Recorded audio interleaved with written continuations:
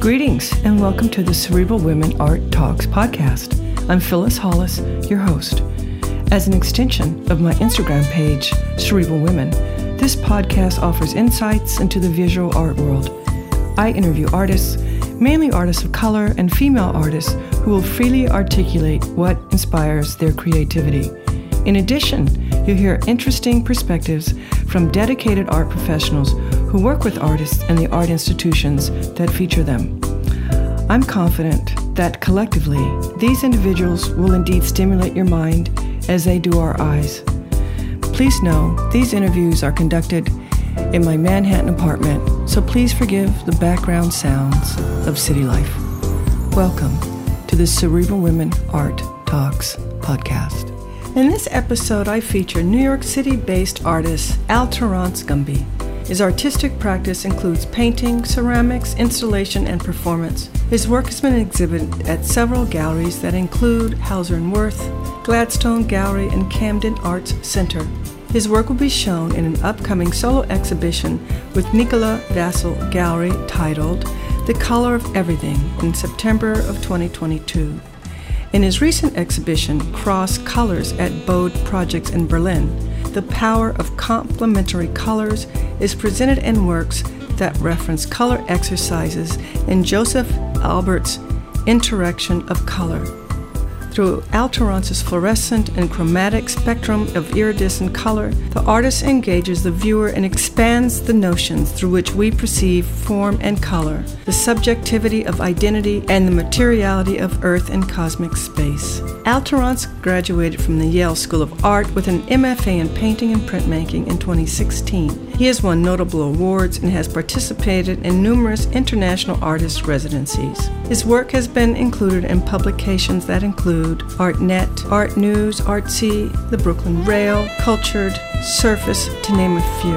Al Terence has also curated exhibitions and published his first monograph, Color is a Beautiful Thing, with Charles Moffat and False Flag in 2021, outlining 6 years of his painting practice from 2014 to 2020. Please visit cerebralwomen.com for his expanded bio and enjoy this episode featuring Al Terence Gumby. Al Terence, thank you very much for joining me on my podcast today. I appreciate your time. No problem. Thank you for having me, Phyllis. So when did you discover your artistic passion? I guess it was something that, or a being that I evolved into. First time, I guess I had my artistic enlightening, as I like to call it, is when I was 19 and I was doing a study abroad in Spain. I was studying architecture at the time at Harrisburg Area Community College, which is where I'm from, Harrisburg, Pennsylvania. And I had, never taken an art course in high school, but I found myself, I was really into architecture and actually did a drafting and design course when I was in high school. And I found myself at 19, first time outside of the country, in a foreign land, in Spain. And we did a walking tour, a Gaudi walking tour. The first day we were there in Barcelona. And after the tour, the guide pretty much asked us if we wanted to, we could go to the Picasso Museum. And, none of us were really into siestas or anything like that. So we, of course, went, and it was actually the first time I heard of Picasso, first time I stepped foot into an art museum. And I was really just taken by the work, the story, the life of Picasso, and came back to the United States, changed, and really that seed was planted inside me, that when I came back to the States, I was telling all my friends, I was like, hey, you heard of this guy Picasso? And, they were all like, sure, we heard of him. And I was like, oh, it was like new to me. And I kind of transitioned from being an architect to pursuing a music career, which was the closest thing to a more creative process that I had And I actually moved to New York to pursue this music career in 2006. And then ended up working in a nightclub for about 3 years, but was forever, thinking about Picasso and Gaudi and Barcelona, and eventually went back to school to start taking drawing classes at the Art Students League on 57th Street in New York City. And that's kind of where things really, kicked off for me. Saw a exhibition at the museum, at the MoMA, of Abstract Expressionism Reinvented, curated by Katie Siegel. I believe that was in 08, 09, and really fell in love with abstract expressionism, with abstract painting. And it was coincidental. Katie actually became one of my art history professors when I started studying at Hunter College. So I feel like there were these moments in my life where, I was introduced to art, started thinking that in some way, shape, or form, I could become an artist. I had no art background, so I leaned into music because that's what I was doing with my friends in high school. And that got me to New York. And then New York really kind of exposed me to, the grandiose history and scope of fine art by going to the MoMA. And then, eventually I went back to school, non-traditional student. I believe I was 24 at the time when I went back to school to study art in college again, and pretty much just became like a straight A student because I had found my passion. Unbeknownst to me, I had found my passion and purpose and intention in life. And it's kind of led me to where I am now. So I'm curious, as a musician, did you play an instrument? Were you vocals? When I was in grade school, I played the drums. I was learning to play the drums. And then at some point, I think my mom talked to them and they changed me to the trumpet. And so I played the trumpet for like 1 year in middle school marching band.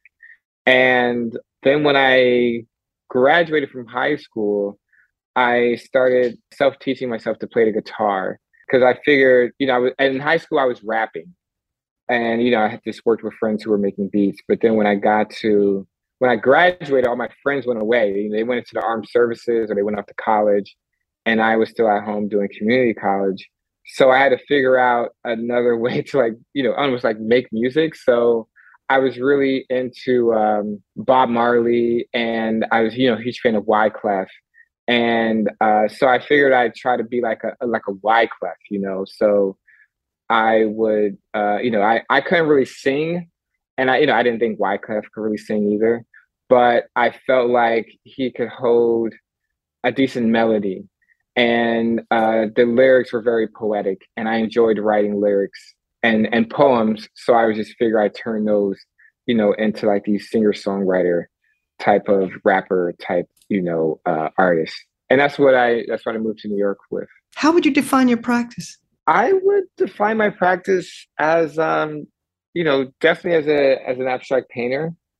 I am very much interested in the history of abstraction. I feel like I'm always trying to challenge and develop new ways of speaking through this art form, through this language, through this lexicon that I've been developing over the years. I pull from I definitely am a huge researcher within art history. I really like dive in. I like going to visit museums often, every time I'm in a different city, different country. The first thing I'll do to kind of get me to start discovering the city is I'll go find the closest, art museum. And I pretty much just go on a museum tour, or gallery tour. I want to see the culture, I want to see the art. And that's something I continue to do to this day. And I feel like that influences my work, but I also like going to the movies. I'm really interested in science and space and astrophysics and things like this. So, and of course, music. So, I feel like all of these things are kind of just influencing my work, but I feel like I am someone who just expresses himself through painting. And so, for me in my studio or for my practice, it's painting with a capital P for sure. And what overcomes you when you start to paint? What overcomes me? I guess, I really like to get lost in the process. I feel like for me, painting is definitely to some degree problem solving. I try to find solutions or I try to resolve certain, issues within my day-to-day life, emotional or just, certain circumstances, or even, with putting two foreign mediums together. I'm really just using painting as a thinking process, as a place to, contemplate ideas and to find some sort of resolution within the finished object. And do you listen to music while you're working? Oftentimes, yes. I really enjoy my, I have my algorithm pretty down now. So my Discover Weekly is always usually, giving me a little bit of something that I do know, and then some artists or genres of music that may be adjacent to what I've already listened to. And so I really enjoy, I think Mondays definitely I'll start off with, playing music. And that's usually when my assistants are here. But when I'm, sometimes working by myself late at night, I also really enjoy the silence when I'm working. So I kind of have this duality of when I like to, keep the energy high in the studio and keep everyone motivated, everyone moving. And then there's times where I really just am alone in my studio and it's just me and my cat. And, we're just at peace and kind of, thinking about making art as a place of tranquility and serenity. What materials do you use in your work? I use acrylic paint, glass, and gemstones in my work currently. And, they all serve a different purpose. They all have their own sense of intentionality behind while I use those. And I would also say imagination. I think imagination is maybe that non-physical medium that every artist or creative person, definitely every being, has with them. But I feel like as an artist, you have to maybe come with, it's more imagination to the painting, to the work, to the idea, to the process than anything. Because, I try to imagine a painting before I make it, but it never turns out the way I imagine it. Like I try to have some sense of foresight into how the painting is going to look, or even like the mode or energy or essence of the painting before I go into starting to create it. And so I already have this sense of intentionality behind it. But then I'm always doing something to the painting, or I'm adding something to the process that kind of puts me off balance a little bit, so that I am always engaged and interested in what's happening with the painting. And I'm also discovering something new about myself in the process at the same time.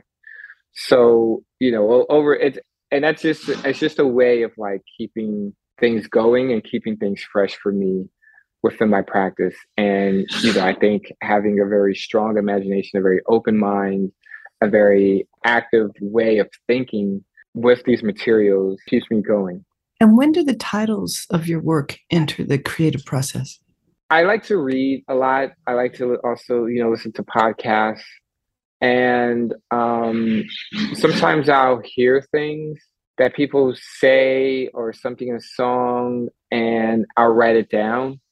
And I'm usually, I'll hear like this word or phrase, and I'll immediately maybe start conjuring what that phrase would look like as a painting. And sometimes I'm making a painting and I'll hear something and I'll start thinking, I start associating that phrase with the painting I'm working on. Oftentimes the paintings are made and I sit there and I'm looking at them, and I will go through my list of phrases that I've been collecting over the weeks or months, years. And I will, I'll name the title of that because it's given me that vibe in a sense. And when you're working while you're creating, do you think about who your audience is and what they might be thinking as they view your work? No, I don't think about my audience at all. Actually, I think about myself first. I think about what interests me. I think if I and I've looked at a lot of paintings. I've made quite a bit of paintings. I have this notion of what I've seen before and what I like my work to be and feel like. So I feel like I'm always trying to one up myself when I'm making a painting.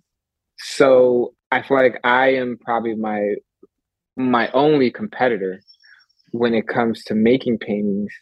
So I'm always thinking about how am I pushing my practice forward? How am I one upping myself? How am I creating something new that when I'm done with it, I'm exciting myself, not only in the finished product, but through the process of making it. And so throughout the process of making a painting, I'm really trying to entertain myself when I'm making the painting and trying to surprise myself. And I think at the end, the results of that would be that my audience will also be shocked or intrigued by what I've created. And because, I think I'm really just, trying to keep myself entertained. Yeah, really. It's like, I'm trying to make sure that I have I'm excited about going into the studio every day and making work. And I think oftentimes when you are an artist or you are a musician or any type of artistry, it's easy once you get to a certain level, you've been doing it for a couple years, that you start to get bored with it. So, I think the trick to a longevity as a creative is you have to keep adding things to it to keep yourself engaged. I think that's just a rippling effect that the audience also feels when the artist is excited about the work, then inherently your audience will also be excited about it. What are you excited about now? I'm really excited about the work that I'm making for my upcoming solo exhibition with Nicola Vassell Gallery this September. And I'm at the point now in the creative process for the exhibition where I'm taking a lot more risk. We're over the hump in terms of amount of work or volume that needs to be made for the show to fill the room. And I'm really confident about that body or the work that's already made. So now I'm at the creative process where I'm just seeing what else I can do within the space, within my practice to kind of surprise myself, but then also surprise the audience. So I'm taking a lot of risk at the moment. I think they're good risks. They're somewhat calculated risks are happening right now. But at the same time, I'll turn the lights out and I'll come back and I'll be like, I'm like saying a prayer as I'm walking out the building. And so, but it's fun. I think as when we were kids, we would take more risk, because we didn't necessarily know what the outcome was going to be. We would jump off high, objects and things like that. And, we would run really fast. We would, do things that we now as an adult, we probably wouldn't do because we're thinking like, I might sprain my ankle or, like I might get hit by a car or something, like think about your health insurance, you're thinking about your mortality, things, the aches and pains, the things like that. But I feel like in my studio, my practice, this is a safe space where I can take infinite, maybe it's more uncalculated risk just to see what happens. Because what's the worst that's going to happen is that, something doesn't work out, the mediums don't stick or the ideas don't congeal together the way I want them to. But, that's not the end all be all. I can always make an edit. I can always make a shift. I can always move things around to make the equation fit, I can tweak the numbers in terms of making the calculation resolve itself.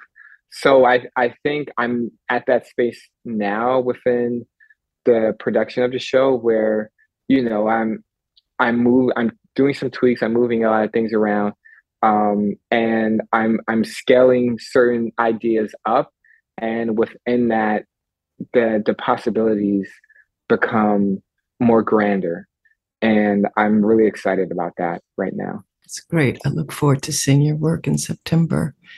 I've enjoyed this conversation, and this is our last question. What do you feel is the purpose of art, and what is your role? I feel like the purpose of art, from an artist's standpoint, is to discover oneself and to evolve through the process of making. I think that from the time I've been an artist or started pursuing an artist's lifestyle, I've really gotten to know myself more intimately inside and out. And I've also got to see myself evolve as a human being, as an individual through my art career. And I'm really happy with the person that I've become. I'm really happy with the choices that I've made. And if you would have asked me, when I was in high school, or, that I'd be a working artist living in New York City as a painter, I'd probably tell you to go fuck yourself. It's what did I get there to, be that individual? But, I think that's the magic of, pursuing this type of career, or at least, finding your passion, is that you never know where it's going to take you. You never know who you're going to become. You never know the people you're going to meet, the places you'll go, the things you'll see, the experiences you'll have. It's really exciting. And it's kind of given me the confidence to venture off and to do other things. And, I think these are only things I would have, experienced through making art and experiencing art. And I think the intention for art, for someone who's maybe a viewer, is to experience art and to have your perception of the world shifted in some degree. And I think we all need that occasionally. Some people need that every day, which is where I think you end up becoming a maker of art. And because that's just the way you chose to experience the world or interacting with the world. But I think the purpose and intention of art is to open up our eyes, our mind's eyes, open us up spiritually, open up certain experiences, physically, to really change our perspectives and the way we see and experience the world around us. I like that answer. Thank you so much for your time. This has been a great conversation. I appreciate it. Thank you for having me. Thank you for listening to Cerebral Women Art Talks podcast. For additional content, please visit cerebralwomen.com and be sure to follow Cerebral Women on Instagram.